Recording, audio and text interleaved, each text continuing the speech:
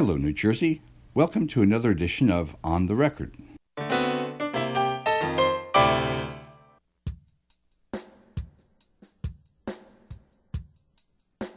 This week offered up a full gamut of stories, from an unexplained death in Paterson to a battle over a bill to ban plastics in New Jersey.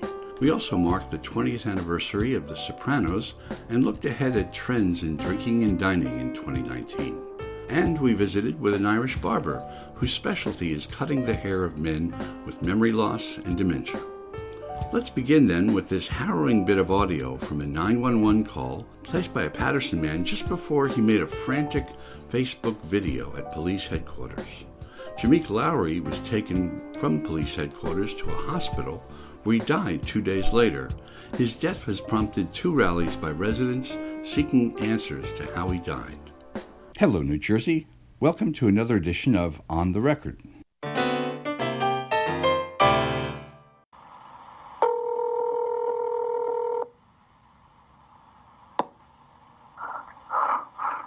me. Hello? 911. Where's your emergency? 911. Hello? Hello? I need help. Where are you? It's not building. Where are you? I'm out here by PCC. Where are you? Hello? Oh, Wendy. I don't know where you are. Where are you? Wendy. Where?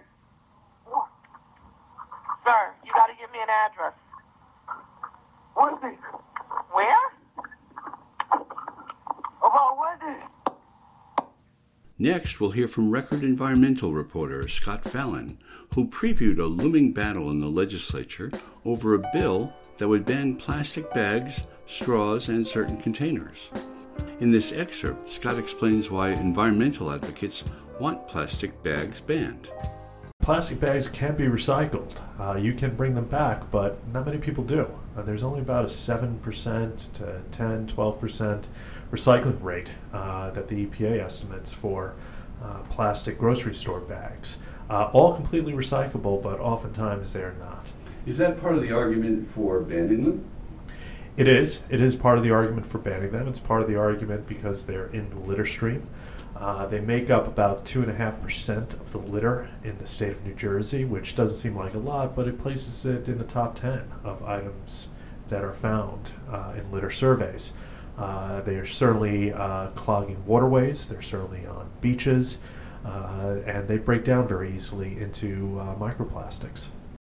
This week marked the 20th anniversary of The Sopranos first being aired on HBO. In this excerpt, entertainment reporter Jim Beckerman explains why the groundbreaking series about Jersey mobster Tony Soprano had such a hold on the public imagination. Well, I think there are a couple of things. One of the things, gangsters are always appealing, obviously. We've had gangster movies since the 1930s, and then you had the Godfather movies in the 70s. But I think 2 things about this show are different.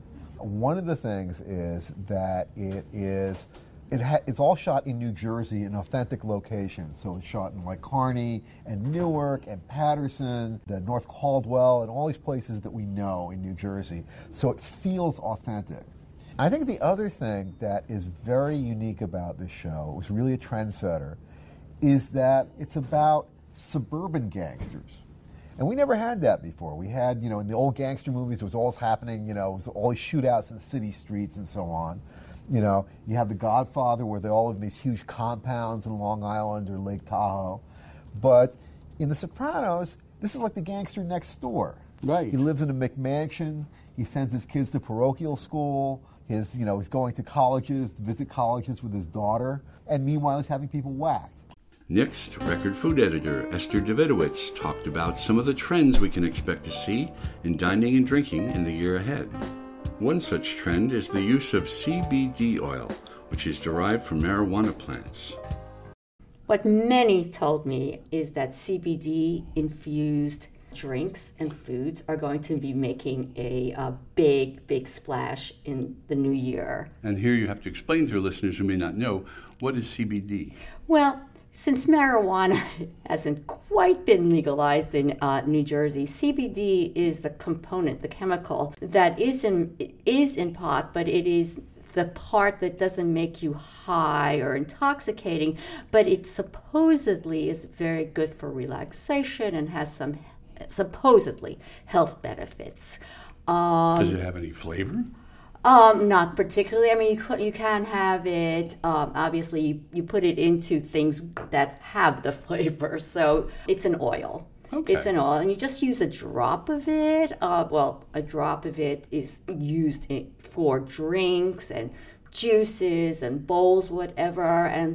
And one chef who says that it's part of his regimen now. He said he has anxiety disorder, and this has really helped him a lot. Really? Yeah. Of course, if I was a chef in North Jersey, I'd have anxiety disorder all the time, but that's another matter. It's a tough business, correct? Yeah. And finally, we spent some time with Irish barber Lenny White as he trimmed the hair of some older men at a Montville Assisted Living Center. White uses old-fashioned songs and scents to help revive his customers' memory of their younger days. Let's listen to how one session ended. As he clips Howard's hair, Lenny asks a series of questions. What did he do in life? Has he ever been to Ireland? Does he like Irish music? For the most part, Howard sits quietly in the barber chair until an old song begins to play on the CD player. And then, without a word to one another, the two men begin to sing.